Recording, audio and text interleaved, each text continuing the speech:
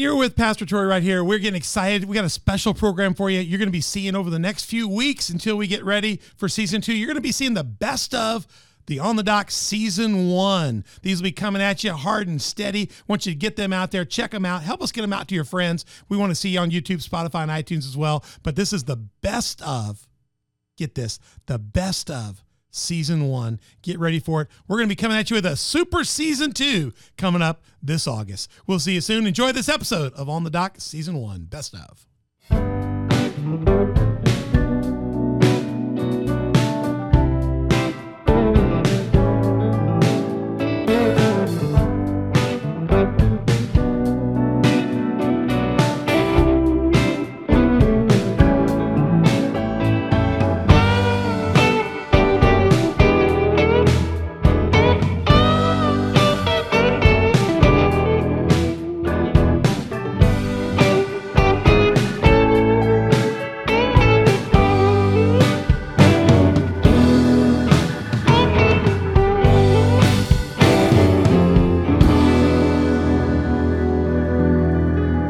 Found us. We're on the dock with Pastor Troy here. We have got an incredible series going on here. You're going to love it, and we're all about getting you off this dock, but we want you to stay here long enough to hear this show. But when you're done, you can get off this dock, get out there, and do great things for God. We want you to get out of the shallows and into the deep. That's our heart for you. Hopefully you're going to get that. I know you're going to get that. You're going to get fueled, up to date, and ready to go. Find us on our platforms. You need to be watching us to get anything. So if you're watching us, you're here. But we have other partners. You better have other partners lined up, because at any point in time with what we're saying in this episode, we could get kicked off of YouTube or Facebook easily. So please make sure you find us on Spotify, iTunes, YouTube. Also go to Google Podcasts, Facebook. Just in case, you better have Roku hooked up. Roku, download the SermonNet app, find the On the Dock with Pastor Troy channel, and get Rumble. Rumble's our big backup for YouTube. You never know. YouTube's crazy these days. So get the Rumble going, and you can always download the SermonNet app. It's a great app, great thing. You can always do that. So check us out on our social media partners as well: Facebook, Telegram, Instagram, and Twitter. And you can please subscribe, hit like, notify, whatever they call it on their channel, hit the thumbs up, do all those things, and tell other people and share the shows with other people and stay involved. We got lots of good stuff on the dock here going on. And we want you to be one of our partners. Be a Patreon partner. You can get one of these fine coffee cups here. I'll hold it up for Lucas here. There you go, Lucas. Good coffee cup here. Go get one of these. You want one of these? Go to onthedock.org, become a Patreon partner. Link over to Patreon or download the Patreon app and become a partner or sponsor. We'd love to have you. We'll send you one of those if you get all lined up. Finally, all of our stuff, go to onthedock.org. You can download and get linked to Patreon. You can get downloaded and linked to all of our platforms. You can also watch our viewer right there and watch us. So they take us off of everything. We're still at onthedock.org. Go watch us right there. And you can email us at info@onthedock.org if you got any questions. Now we're in the next episode, part 4 of our LifeSource Church series. I fixed my spelling from part 3 when I was introducing this. I had through the eyes of the one closest, and I dropped the T, and both of the mothers of the church here tore into me relentless. Britton didn't say a word. He's kind of cool. He's kind of like, yeah, brother. Felt bad for you. Felt bad for me. Taking the beating, and then Mother Beth and Mother Kara piled on, and it just looked like something out of a bad football game. And I did not score. I got sacked. Yeah. So I got on the set with me for this thing. We still have with us Pastor Brent Piles and his lovely bride, Mother Kara Piles, from LifeSource Church in West Frankfort. Guys, welcome. Thank you. Good to have you guys here. We are ready to get going in this incredible discussion. So in this episode, let me back up. We're going to talk about, I'm going to put that slide back up. We got through the eyes of the one closest. When I started doing the Pastoring in 2020 and Beyond series, we had Shane in to do that with Christ Church. We didn't get his wife, Melissa Bishop, in on that episode. I am going to get Melissa down here, get her online, get her on Zoom, and get her on the record. But one of my hopes and dreams was to, in these pastoral segments, to get a time with the one closest to the pastor, and that's the spouse. And Mother Kara, you happen to be that, and we've got Mother Beth in here today. So we are in trouble. We got 2 mothers. That's a bad deal. It's like double trouble. And we got 2 of them in here, but we wanted to take a time to focus a little bit more on you. It's not that Brent can't talk and say something. We can speak up. We'll try to defend each other, brother. I got your back. And I got your back. I got your back. Right. Yeah. And the door's right there. I I'm older and slower, so that means you can get out first. I'll get the door open. Yeah, for use you. me as a sacrifice. We'll clean this space. There's for two you. people in a bear coming. It gets the slowest. That's why I would hit you in the knee first. Yeah, in Jesus' name. All right. Yeah. So my vision was that with the spouses present, we can. There's no better window than to talk to you about. Because you sit next to Brent. You've been doing this for 8 years at LifeSource. Beth's been with me for 33 years of this. There is the one closest to you knows. They know what you look like before service and after service, in the up and the down. They know that there is a cost to lead. You know what the cost to lead is. There's a huge cost to lead the people of God. And it's a joy to sacrifice. If you're called, it's a joy to make the sacrifice, but there's a cost. And I want people to hear there are some costs so you can appreciate your pastors, appreciate your spiritual leaders, and recognize that there is a sacrifice. It's given to the Lord, not to you, but you need to understand and respect that. It's like when David said, I want to drink a cool water, and his top elite soldiers fought their way into Bethlehem to get that cold cup of water from that well, and they brought it back to him. And David took the water and said, I can't drink this because you men went and got this for me. And he poured it out as a gift to God because of who his men were. You know that the work of pastoring, there's a sacrifice that's there. And to be honest with you, none of us mind pouring it out, but we want you to know to get there was a battle. Right. There were sacrifices made in the family, to our kids, to our friends, to my. I mean, gosh, I have a large family and they plan Christmas every year and we can't go. They call me and say, "Oh, we're doing the Christmas party on the Saturday before. You get church Sunday morning." Guys, I work for a living in the church. Right. Christmas is our biggest time of the year. I know you guys don't go, or if you are going to go, you're going to show up about right before the service. But we can't be here, leave Memphis at midnight, get in at 4 a.m, and then give our best the next morning. Right. So we just kind of checked out of those things. We didn't want to. We'd love to be there with the rest of the family, but Easter events, things like that, we just can't go. We just got to be fresh. So there is a sacrifice. We're not griping about it. It's just the cost of doing business. Right. There's also things that are blessings. Mm-hmm. There's things that the cost to lead is costly, but you also get to be there for some special moments. Right. This week in our life, I get to stand and officiate the wedding of a sister in our church that's like family. She's like a young sister to me, and I get to do her wedding and her new husband, and it's going to be such a blessing for us to go and be a part of them, to be there through the counseling and to see their new family start, to be there for births. We had a miracle in the church just recently. Guy that I was called in, he was a dead man. He died. They brought him back, and then he was going to die again. He was so bad shape that when they called Barnes from Carbondale, they said, he's dead. We don't want him. And he's alive and doing well. Yeah. Praise God. I was there for it. I was there. I mean, I was there in the cath lab when we prayed for him at the end. Yeah. I heard the testimony of the cath nurses coming up and telling him he's a miracle. And they want to know what church he goes to. Well, we're a church that doesn't quit. Right. Even if he'd gone down the drain, we were all ready to understand it was well with his soul. Right. But that's a blessing to be there and see God come through. You girls get to see some of that stuff, And then lastly, there are things that I think would help us as pastors, but we can't say it. There's things that if people only knew, they might be able to give a little more room or understanding. And so they might not, sometimes we won't tell people, hey, by the way, it's my day off. I'm exhausted. I haven't had one. You can kind of help us maybe see some boundaries or some things people could do to make the life of pastoring better. Because I would say of all the people I started ministry with, there's well less than a third of us that are still in ministry after 32 years. Mm-hmm. And the ones that are in ministry, we're tough. We've been successful, good leaders. Not all of us have had the best boundaries, but we've had to build some to survive. Oh, yeah. So I wish I'd have done a lot of that sooner than I did.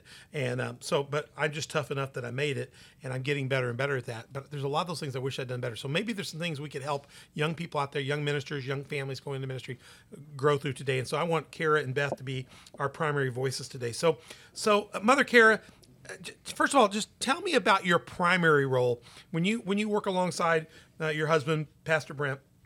What are the things you do? What are your primary roles in leading in LifeSource? Is it in front, background? Do you have your own ministries? What are some of the things that you do as your primary role in leading? Well, like in the previous sessions, fought it for 3 years, but when I finally, accepted and enveloped my role. I fought the law and the law won. That's what came to my mind. Sorry. That's okay. And Jesus won. Yeah, he won. Explain though. You're a preacher's kid. Yes. So if they didn't watch this, your Right. PK, you had good reason for going, oh no, I'm Yes. not doing this like my mom had to do it. I did Yes. this, right? Kika? Yeah, seen everything she went You through. weren't being and- rebellious because you hated the Lord. You loved the Lord. Oh, yeah, You were being absolutely. rebellious because you knew what the cost would be. Yeah, to yeah. you, It your wasn't my spiritual walk at all. That was never affected in this. My love for Jesus, and souls, everything like that. But as far as physically pastoring a church, I just wasn't up for it. At 100%, it's probably about a 2%. 2%. My wife has a little bit of a story like that because, I wasn't a preacher when we met at all. And what's funny is it's interestingly when we started dating and stuff and got real serious, I met her dad. The first time I shook her dad's hand, her dad was a elder in his church, leader in his church, just had a very good prayerful prophetic spirit. And when I shook his hand, the first time he looked at me, he says, "You're going to be a preacher." I laughed at her dad. I said, "Nah, you're silly. Silly. You got the wrong dude." I was running an insurance company and had no interest in preaching whatsoever. And it wasn't long before the Lord grabbed a hold of me. It was very soon after that the Lord grabbed a hold of me and called me into ministry. And so Harold's with the Lord now, but he got the last laugh on that. Now I don't know if Beth is happy about that, but it's where we are now. It's not where she started. Right. Right. Yeah. Are you mad about it, honey? No, No, you're not mad. You're okay about it. Yeah, You were in a fine. PK though. no, I wasn't. Yeah. So Kara, what after you engaged? So I guess the first 3 years you were more support role at Brent. Yeah, I was more in the backgrounds. Yeah, you I didn't was the stab him to quiet- death in his sleep at No. night or anything like that, did you? No, I was supportive for him. Were I you was- Job's wife? Like, you curse God and die, you. No. You weren't that. You weren't that bad. You weren't that. No. Okay, good. Not I at have that known level. pastors' wives though that did that. Oh, yeah. No, bad. And I'm going to say up front, yeah. and Carrie, you wouldn't have scared me on that because when new people get called into the Lord, they come into my office and say, "I feel a call into ministry." The first thing I do is I give them a book called The Road to Ground Zero. Go back to my Fred Bishop. That's my spiritual mentors. That is episode 7. Our first episode with a guest, and you'll see the book in that episode, The Road to Ground Zero. It talks about finding your ground zero from where you can start ministry. Right. And when somebody comes in my office, I give them the book and tell them to go read it. I don't say anything else. I go read it, come back. Mm-hmm. When they come back, I go, if money were an object, time were an object, space were an object, what would you do if you could? And I'll listen to what they say. They say, I always wanted to own my own restaurant, do. And I'll say, okay, here's the deal. I want you to go do that and come back and talk to me later about ministry. Because until you're telling me it's the only thing I can do none other than that. That's one. Number 2, is your wife on board? Right. If your wife's not on board, you go back and work on her and wait a little longer, Joseph. She'll get on board. Yeah, because this could be miserable if she's not. If she's not, you would have not have stopped me from telling Brent to go forward, but I would have said, be patient. Right. Be patient. It'll come. And Right. so that turn for you, you shared how that turned, and you guys kind of did that together. At Giant, you said Giant City. You Yep. wrote when that turned. That's great. Yep. Yeah, so what would have scared me if they come in and tell me no, I'm not for this. He'll do it. That's his own job. I refuse to go any further with counseling or helping anybody Absolutely. going into ministry. Oh, yeah. You're done. Yeah.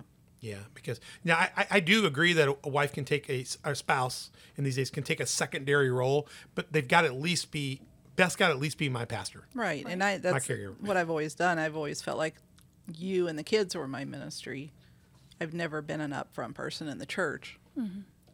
I now that my kids are grown, She's leading all kinds of I'm things these kind days. of, getting in there a little bit more, but it's not, you don't have to be involved in everything. You just have to be supportive. Right. Yeah, Brent one time back on Father's Day, when she says, "Well," I said, "You ought to preach for me on Father's Day." So she did. She did one.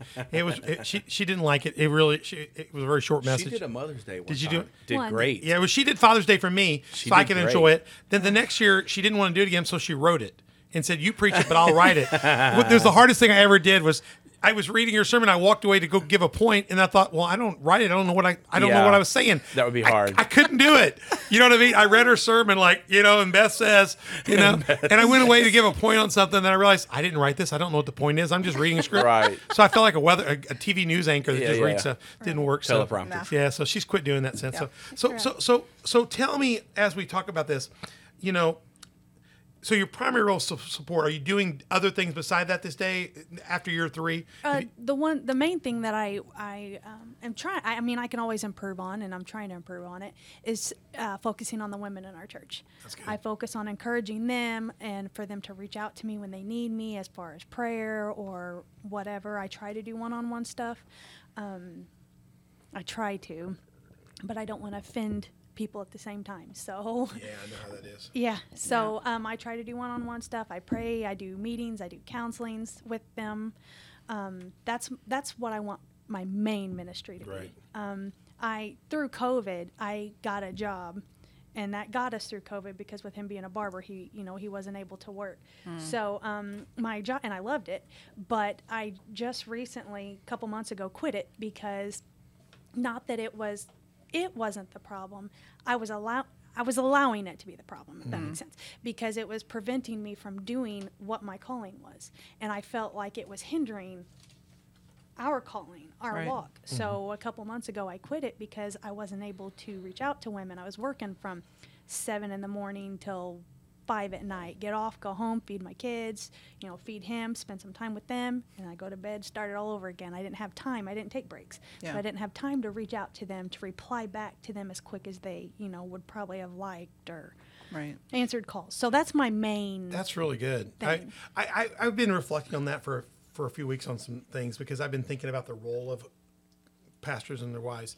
If I were doing things over again today and we're renegotiating my contract, I would contract in my wife more with the church up front because don't anybody feel convicted about this. I understand not every church can have a pastor and a wife on staff. Right. And I realize you don't have the money for that and you may not believe God for it, but I do actually believe the work of the Levite family is to serve the church.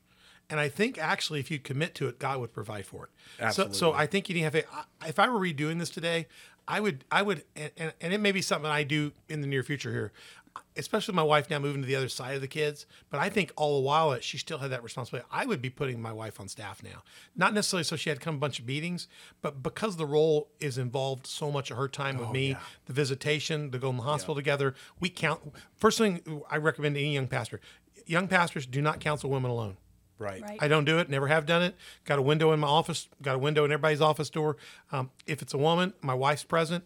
The only time my wife's not present is she can't be present. And if she can't be present, I'll bring my secretary and she can sit down there. Or I've brought in other elders' wives before that are counselors and said, would you mind sitting in? Right. I just don't counsel women alone. I don't want them to think I'm the new caring husband. I'm not their husband. Right. I am not their husband. Right. I am paid to listen to you. And I care to listen to you, and I want to listen to you, but don't confuse with me being a counselor for being a substitute. Right. So I did that very early on. I've held those grounds, and that's been a blessing for us. Yeah. So, and people have never bucked me on it. I didn't walk in this office here till they put a hole in that wall and put a window in. We've had a couple people say, kind of be upset about it. Yeah, well, a few people, you won't talk to me alone? Why do you have to have her here? Because she understands you better. She's going to let me know if you're lying. She didn't have to say a word, but I'll talk to her about it. Because some women confuse me. The Bible says, let women counsel the women.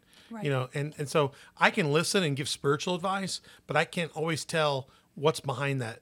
Yeah, your discernment isn't always great with is that. not always the best. Right. And my wife didn't have to be the primary in the conversation. I can be the primary, but I can say, what are you hearing, hon? Right. And what she can say is, I'm hearing, this or that. I didn't even know that.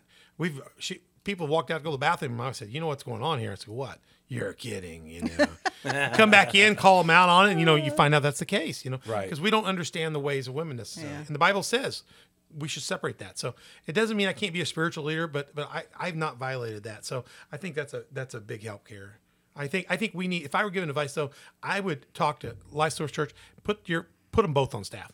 Up the pay a little bit. Make sure that the spouses don't have to go out and get a second job. Right. If you can do that, it will bless your church family greater. Yeah. Absolutely. Not just that they'll be available to you, it's that they're available as a family. Right. That's the key, because there's a cost to lead. And if I were doing this all over again, I would change how I handle that. Mm-hmm. I would absolutely change how I handle that. Matter of fact, I may work on changing it very soon, because I just find right now I'm a good leader now, and I'm a far better leader with my wife beside me. Absolutely. Far better leader, and that needs to be recognized a little better in the church today. Right. Yeah. And I think that was also part of my problem as well as, having a job.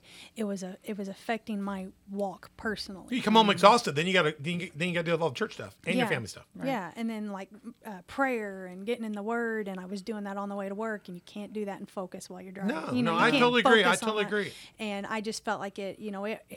I'll be raw and honest with you. I felt like it hurt me spiritually. Well, you couldn't And have I his go back, crying to let him alone about it. you couldn't have Right. your own back, let alone his back. Right. And my wife has my back, but fortunately, I mean, Beth's had to work jobs a couple times in our marriage. She's had to go make donuts early in the morning and stuff. We've been fortunate that through our marriage, she's been able to work odd jobs at weird times, and so we didn't get unyoked. Right. But gosh, with our travel overseas and stuff, she couldn't have maintained a job anyway. Right. So you're really missing out. So churches, if you're paying your pastor so poor, this is just me speaking, that his wife's having to work to support you, you need to come together and just repent of that, because that's just not right. You need don't muzzle the ox, and certainly don't keep the ox's wife busy. Get her put together. So I'm not picking on, I don't know what y'all's arrangement is. I'm just saying that's a coaching point, I think, for a lot of churches out there. Right. What as one closest to your husband, Mother Care, what are some of the big blessings you've got from being that partner with him in leading church? What's brought you the greatest joy? The greatest joy is watching him. Wow. Watching, he's the spiritual leader of our home, and when he's on a spiritual high, when he's up here, Yeah. I love his enthusiasm, his just get up and go,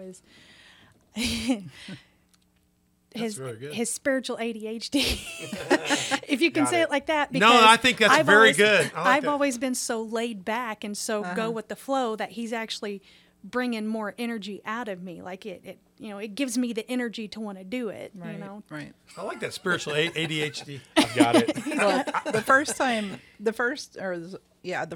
I went out with Troy, I went home and I thought, this is never going to work out, because I would never be able to keep up with this guy. I mean, this guy, gee whiz, Right.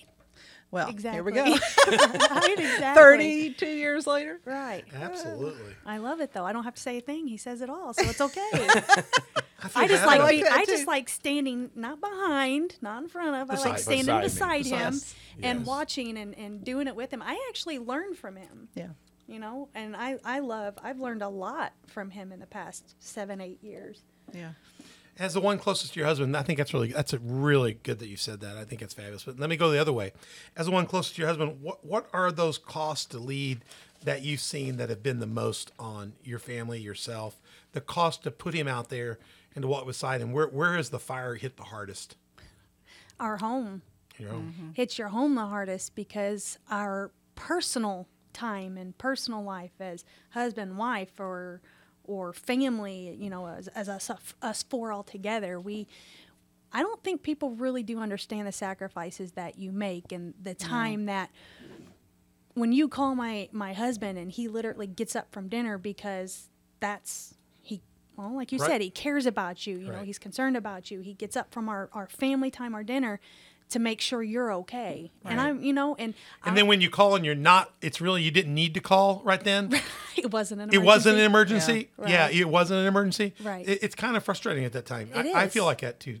More You these try days. not to take it personally, but Yeah. yeah, because 'Cause- it's like they don't care. It's some people don't. I don't want to say that. There's some people that don't care what time of day it is, if it's important, if it's not, what they're taking him from. Because none of us mind Right. getting up if it's that crisis. Right. Right. Something's happened, heart attack, somebody's died, Right. somebody's having a Right. crisis moment. Right, We of don't mind. course. No. We all answer the bell. I mean, Right. but when it's not, you need to ask yourself if you're out there, would you want somebody to bother you in the dinner table? Would you want somebody to bother you after 9 o'clock at night, 10 o'clock at night?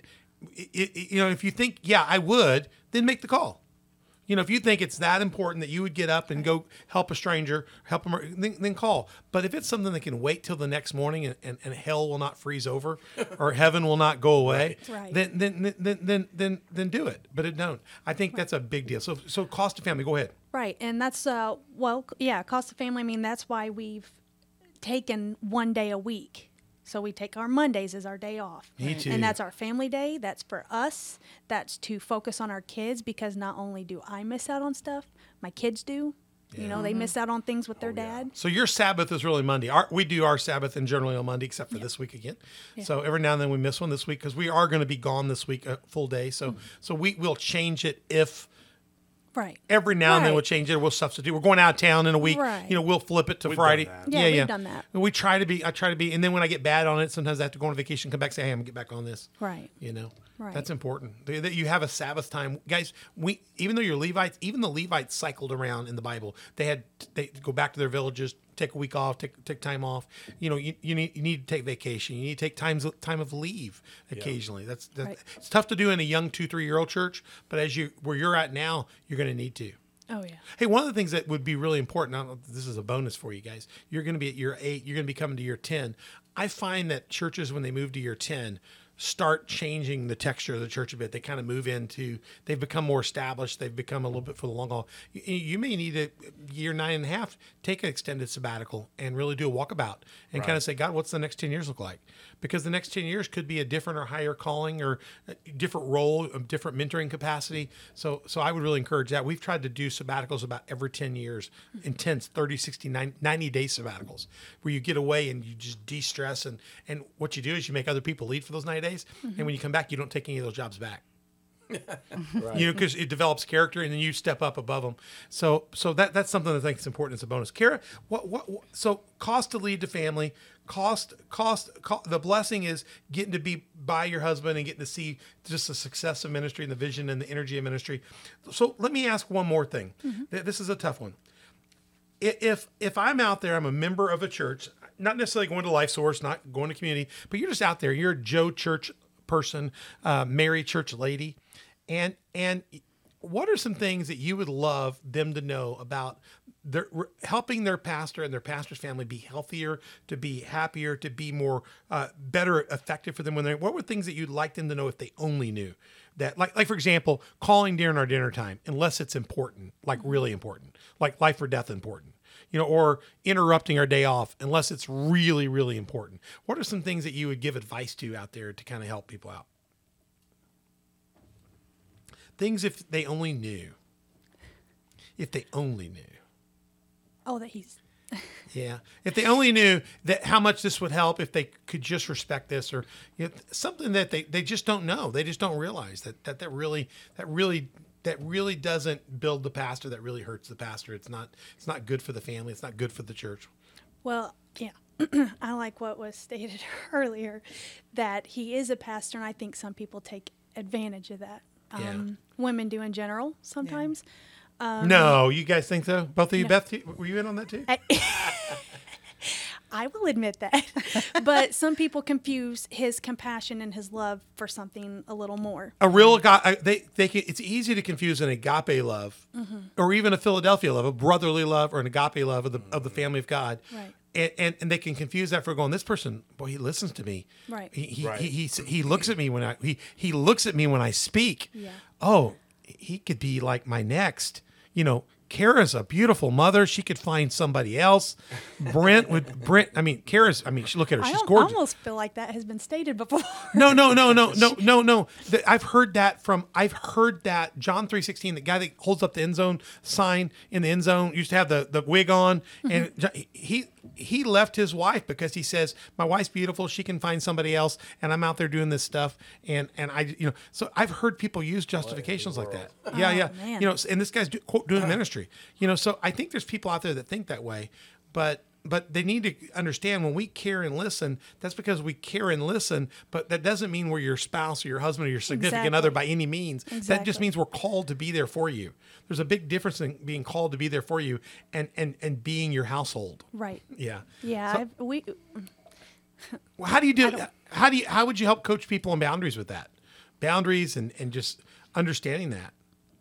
Well, as far as boundary goes, I think it kind of goes along with what you said earlier about not counseling, and he's the same way. He's careful with who he counsels, and he makes sure that I'm there with him, Right. so that doesn't cause confusion, that they know that I'm always there. They're hearing all Right. the details. There's no secrets here. Yes. We're not like buddies, Yeah. We're here professionally. We're here as a husband and wife to help you. Right. And You know- there's been a time or two where, they got a little confused because, they Yep. just, when they're not happy at home, and they're going to their pastor for counseling, and they just confuse it as dumping his caring for more than what it was. What happens is there's a dependency switch from the dependency at home to the dependency on the one listening, which in this case would be the pastor, and then there becomes an unhealthy codependent relationship. Right. If that pastor were to exploit that, or that's where you get real problems, Right. or the person confuses their care for that and they transfer back their need at home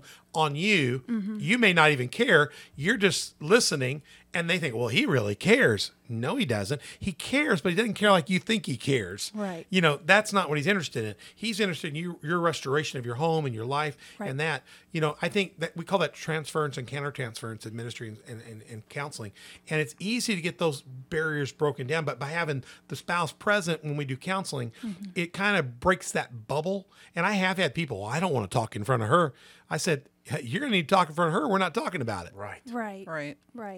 Whatever. Absolutely. If you've got something to say that she can't hear, this person sleeps next to me at night. I'd be whispering it anyway. That's just ridiculous. It's not going to go past her. She doesn't gossip. She's not going to have it on social media. I promise you, your stuff's safer with her than me. Right. So, and together we're going to give you the best opinion because what you need is to be whole, and to be whole, you need a whole couple talking to you. I think that right there is when you find out what their spirit is really about. If they want to talk to you alone and not have me in the room, then that shows what their spirit really is about and what they're after. And I think you need to not be scared to put the brakes in. Right. Yeah. And I think people don't be offended by that. It's not personal. No. Every one of us can get in a time when we're hurt, we're wounded, and we get in it. We lose a dependent person that is our dependent. We're connected as husband and wife, and you can confuse with somebody that's trying to help you through that with a replacement. We're not replacements. Right. We're coaches. Right. We're mentors. We're pastors. So I think that's very good. Is that make sure you keep boundaries with that. Right. How did COVID change the routine and the rhythm of your family, your church? What did you see biggest thing happen for you during the COVID change for you? During the COVID, well, that's when I got a job. Unfortunately. Because the church So that was, I feel like I missed out on a lot during COVID myself. Yeah. Just being honest. I was there, I was supportive. I helped do, whatever I needed to do to make the church ready for us to be able to stay open and all that. But with me having worked that job like I was, I missed out on. But don't you think for you though, the rhythm routine was you having to press yourself thinner? You had to go to work to kind of support the family. The church needed support to get through this time. We're all going to have to dig in and work a little harder. Right. You gave up a lot of family time. You gave up ministry, but yet you really did it to get through ministry. Right. I think I took on more roles than what I normally do. Yeah. With working and trying to encourage the women at the same time, doing worship, in having to keep because of COVID, having to keep it a small circle, so only so many people could do so much at once. So you felt like you were taking on more, doing more. I think you had said that earlier about having to go full force ahead, right? And full speed ahead, but. Yeah, I think that's just picking up more roles and is what changed. I think the thing I see most is that COVID worked us to death. We worked harder and more hours and more intensity to get through things. You had to create new ministry and then push it through. You didn't have everybody around that you would normally have put all that ministry on, so you were having to drive things a little harder and everything that you're worrying about, people being sick, you're worrying about people getting food, worrying about people how they're going to keep their bills paid, and being available as a church, making sure your church finances were solid and that you were able to hold above ground. I think a lot of people don't realize one of the things that Shane talked about in his series that we did on Pastor and Beyond 2020 was that all of the pastors and churches are going to need a break. Staff is exhausted, church is tired. So churches out there, if you're listening to this, make sure as we come through this COVID, we get back to normalcy. I think all of you need to get your pastors a nice vacation, 7, 8, 10, 15 days. I'm not talking about 4 or 5 days at Branson. I'm talking about 7, 10, 14 days. Get them a vacation someplace. cruise ship if they want to do it, vacation, Antigua. Send them someplace where they can just put their feet in the sand and rest a little bit and start dreaming about the things of God again. I think the biggest thing we need to do is give our staff, give our clergy a little bit of break. We slowed things down here in July, although Lucas and I and the team here on the dock worked a little bit harder when we're getting this thing going. But we all are knowing that we need a break, we need a breath. And it's hard now because we're trying to reposition for the future. But as we come through that, we're going to need to take a break, take some sabbaticals and some rest. Let me ask you, let's go a little deeper in both of you. These couple bonus questions here. We're in bonus time. So I'm going to see if I can get these out. Lucas, we'll see if we can get a few of these out here and kind of wrap up this series. But Brent, what is the ethos, the spirit that really you think defines your process at Life Church? What is your process? What is your spirit? What do you want to see happen in the life of somebody that walks in the door? Well, obviously we want to see them overcome the challenges that, they're facing. I mean, we're dealing with people from every walk of life. So you're looking at, coming out of criminal backgrounds, addiction, poverty, all kinds of different things. So we're dealing with a mix of things because I don't want to just teach you a bunch of spiritual principles, but then your life is dysfunctional, because we've seen where you have people that are very spiritual people, but because they still don't know how to manage their life, it always bleeds over and it affects their spiritual life. So our biggest focus is obviously we want to get people born again. That's 100% necessary, not just for this life, but for the life to come. But also, man, to help people learn how to function in life, because it's great that you know how to come to church, clap, sing, and say amen. But if you still don't know how to manage a checkbook, and you still don't know how to deal with each other, you don't know how to function on a day-to-day basis, then you're going to make your spiritual life so much harder, because you're still struggling with all these different issues in your life. So we're really trying to hit all ends of it, man. Not just make you a spiritual individual, but also helping that spiritual life influence your day-to-day life, so that way it all goes together. Because if not, then one of them are taking a hit. And that's what we probably see the most, man, is people that they come to church, they're born again, they're having this great experience with God, but they're still going back to a dysfunctional lifestyle. Yeah. They're still going back to dysfunctional lives, and it eventually affects them spiritually. Yeah. It affects them in their walk with God. So we're just trying to hit everything, man, not just change what you do on Sundays, but what are you doing Monday through Saturday? But that's discipleship. That is discipleship. That's that true discipleship that really roots you in, so that's not just on Sunday, your faith can walk. Yes, very well said. It's a lifestyle. It's not just a religion. It's not your. That's right. It's not separate from the rest of your life. It should affect all of your life. We don't worship a dead God. We worship a living God. We're that's preaching with this you each hard. and every day, and we get plenty. No, I think that's we're right preaching on. this hard at LifeSource right now. Yeah. That's our series really right now. Yeah. So let's pull this together a little bit in a neat package here. What would you see of all of our discussions that we've had in this 4-part series? What are those top, maybe 2 or 3 spiritual needs or issues that we need to be most highly aware of as we go forward? What are the areas that you see? Number one, I know you're saying to be better at disciple, to be rooted. I don't know how we go forward without saying that again. Right. Now I'm going to steal that. You need to quote me at that. When you preach that next week, you just say, Pastor Troy up at Community Faith said we need to be rooted and all that. You need to quote me. So what are some other things, though, you think, just going forward, that top 3 spiritual needs or issues, getting rooted, what else do you see coming up that we need to really dial in on? I think a lot of it branches from that, but I think getting very, I don't know how it goes around that. Everything I'm saying, I feel like I'm using the word rooted. Yeah. I think that has everything to do with it. I think getting more aware of your purpose and who you're supposed to be, because even though I think that rooted is a big issue, because it's what's going to bring you back, because I think there's some people that had to have that necessary distance for whatever reason, but being rooted in Christ, being rooted in the church brought them back. Mm-hmm. But what does it matter if you keep coming back if you're still not understanding your purpose, and that you're doing more than just coming to church? You're doing more than just saying I'm a part of a church or a part of a body, but what is that body doing? Like, what are you actually doing and serving your purpose, because we're not just going to church, we are the church. So what does the church do? And I think that is, besides being rooted in discipleship, that's the other aspect of LifeSource that I think grew and got better and stronger, is we are so much more aware and have a better sense of who we are. And the pandemic brought that out of us at a greater level. We were already doing it, but the pandemic just magnified it. We are way more effective as a church. We're way more effective as a body. And I think that's something that we had to grow in and learn. And that is just knowing our purpose, knowing your function, knowing your assignment, knowing the lane that God's put you in. I think that was, just so important, along with being a disciple, being discipled, is knowing your purpose. And I think that's one of the spiritual needs that we are continuing to teach, coming out of this pandemic. Okay, I just did a run back through some of the things you've been saying, and both of you guys.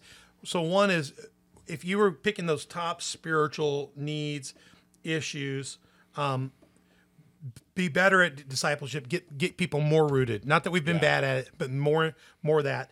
You mentioned, I'm going to change the order on this. So my second would be, with that, increasing the intensity. Yes. You talked about intensity. The sifting, I think, created a more intense church.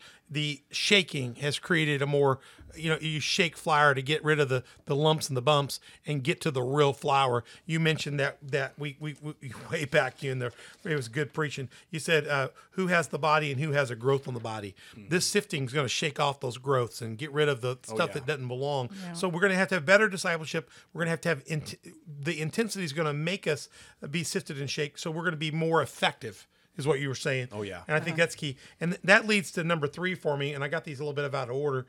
It leads to what you said in our episode on changes since COVID. You said that we need to live with a bigger mandate of being the church. Yes. We need to figure out how to take a bigger mandate, because we've yielded so much of a mandate to the government, to the bureaucrats, that we forgot who we are and whose we are, and that our guy is the king above all kings. Right. Right. He doesn't answer to anybody. Right. He doesn't need to go, when you call in and you got a problem, you don't have to say, can I speak to your supervisor? Can I speak to your supervisor? When you talk to God, you're talking to the highest authority. Right. So a bigger mandate. Would you agree? Yes. Oh, absolutely. And then out of your notes that I got was, then I love that last part, through the process, know your purpose in the lane you're in. Yes. I know the lane you're in, and you guys are in a very good lane. You guys are in a lane that's highly needed in the body of Christ, in your region, our region. To be honest with you right now, we don't do a lot of recovery ministry. We have people that have been in recovery. I almost refer all those people to other churches. And we had some churches that were doing a good job with that in this area, and they've kind of quit that. And I do know that Cornerstone's picked up their work in our area on recovery ministry. Awesome. Matt's there. He's one that used to be chaplain at Shawnee. He's there, and he's doing some good work. I know you guys are. I would quickly, if somebody came to church that had a recovery issue, quickly refer them to LifeSource Church. Yeah. I would have no problem sending, say, I need you to leave here and go up to LifeSource, at least until you get through this enough, and then we'll transplant you back here down the road, because you guys have a gift and an understanding of that. I've never tried to be a pastor for people that I don't feel called to be, but I've also felt comfortable finding somebody that is. And you guys have a great niche and a great lane, and I love your idea there. I especially like the idea that you guys of being the mission you have of being the body of Christ, so that in the absence your city would grieve. I love that. And I love the concept that your goal is to find the issues of your community, transform them through the people, and that the church is responsible for the things that we have in our community, like the poor, the orphaned, and the hungry. I love that. So knowing your purpose and getting in your lane. So let me repeat these. Better discipleship, being rooted and grounded. You agree? Absolutely. Number 2, intensity. Let the sifting do something in us. Let it make us stronger.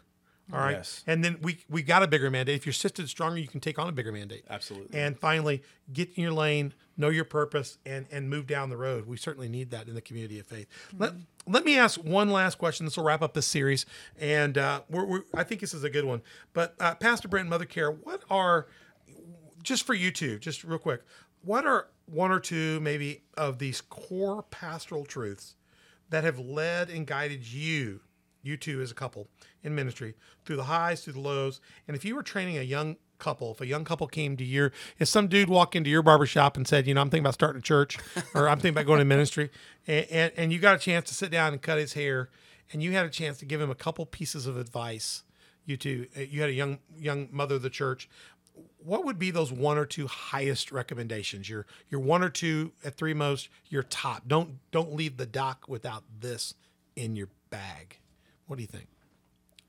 Well, in my case, as far as if he had a spouse, I definitely would want to encourage her to be supportive of him, and that what is his is yours. So if it's his calling, it is your calling. So you may not have married into it knowing that was going to be your calling, but if God chooses him, God knew we were going to be together anyway. Right. So if he knew, See and the chose him to sovereignty have of that- God in this whole thing. Yes. Yeah. You fought the law and the Yes. law won. God won. Good. Yes. That's very good. Thank you. So number one, be supportive of the call as a couple. Number two, you got another one? Yeah, I would definitely say make sure you have a strong covering. So, sometimes people get mad where they're at. So they think, well, I'll go start my own church. And you're starting off on the wrong foot. You're starting off in failure. So I would say, man, I would figure out why are you starting it. Really make sure you know why you're doing this. Know it's from the Lord. Know God's leading you. And make sure your motives and your spirit's correct. Because if you're starting off injured and wounded and you're just doing this to just get away because you think you can do it better, you're going to find out the hard way. And I would say make sure you secure your motive, but man, just have a strong covering. Don't do it on your own. Don't feel like you're the only one that can figure this out and you're the only one who can do it right. So you're going to go And do maybe it. take the time. Maybe you need to back up and pay some dues. We talked about Yeah. this one that you got to pay some dues to be in ministry. And so what Yeah. you're saying is you need to be faithful first where you are. Oh, absolutely. Don't move out of pain. Absolutely. And if you're in pain, but you feel the call, work through the pain first, Right. so that you Oh, yeah. leave with a blessing. Yes. Shake the dust, not shake the dust off in a negative way. Leave with a blessing from the house. Leave in honor. And if you can't do that right now, maybe it's not time yet. That's right. Joseph right. got a vision, and it took a lot of time. Oh, absolutely. Yeah, too many people want to just jump right off the dock, and they don't know how to swim yet. Not even ready. And I love that. Secure your motive. Yeah. Why are you leaving right now? Right. Yeah, you may just because you got the call doesn't mean you got to go now. Why right now?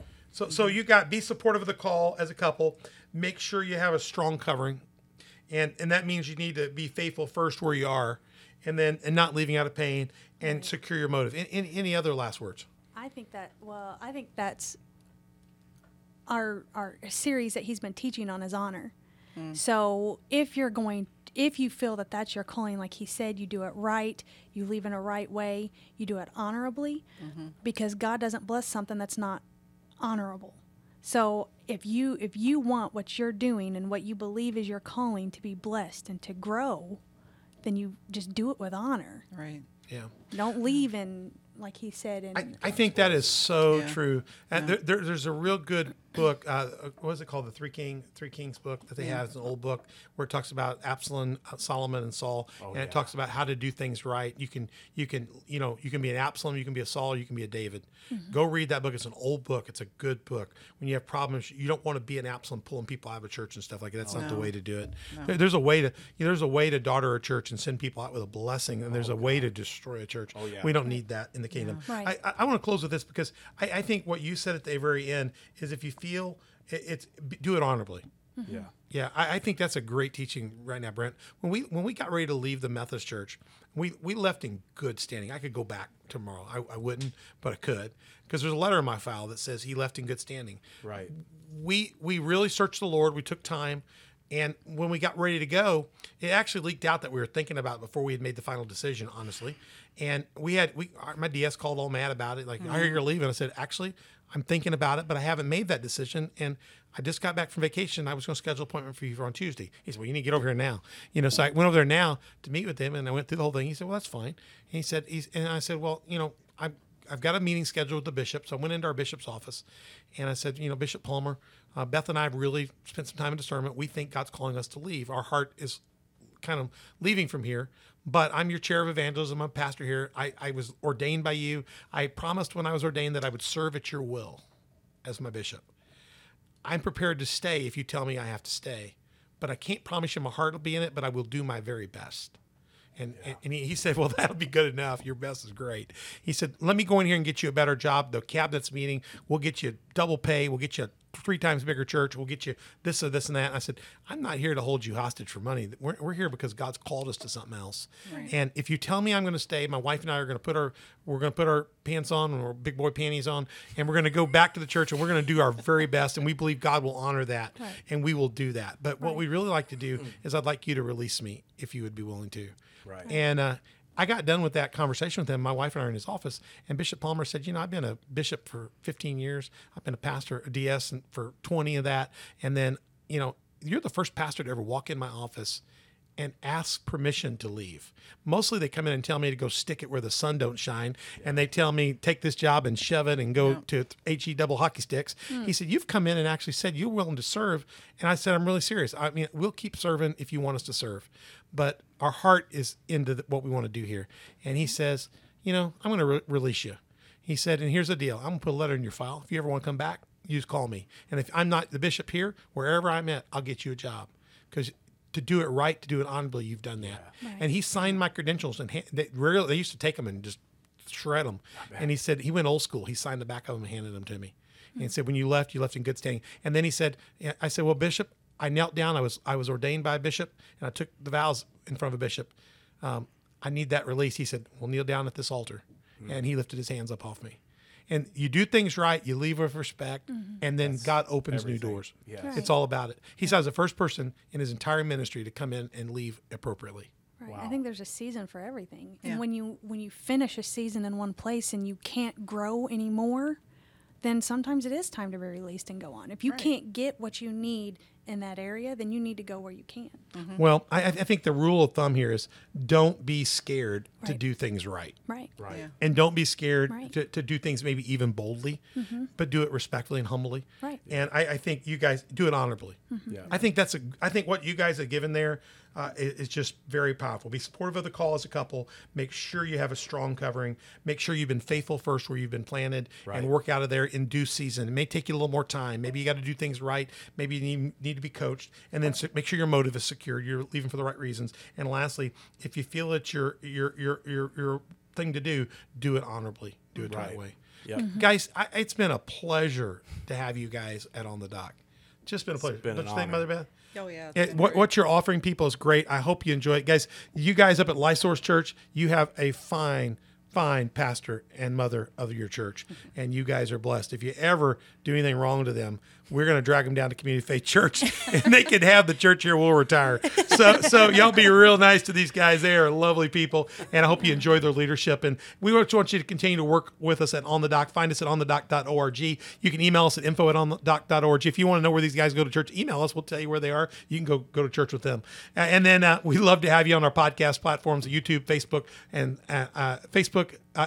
YouTube, iTunes, Spotify, Facebook, Google Podcasts, Roku, Rumble, and SermonNet. And reach out and comment to us at Facebook, Instagram, Telegram, and Twitter. Let us know what you liked. Share shout outs and things like that. And make sure you share, subscribe, hit notify, like on the podcast, and make sure you get this out to other people, because I think what they've shared, a lot of people need to know. We'd always love to have you as a Patreon partner. Go to On the Dock with Pastor Troy at Patreon. Become one of our partners or sponsors. And as always, we'd love to have you at Community Faith Church. We meet Sundays at 10 o'clock, Wednesdays at 6:30. We'd love to have you at our Community of Faith. If you want to check us out, you can go watch us on TV at coftv.com. That is not a substitute for coming to see us. That's a big difference, but you can check it out. And you can always check us out on our Facebook or YouTube platforms as well. We'd love to have you. Brent, one last time, tell people how to find you at LifeSource.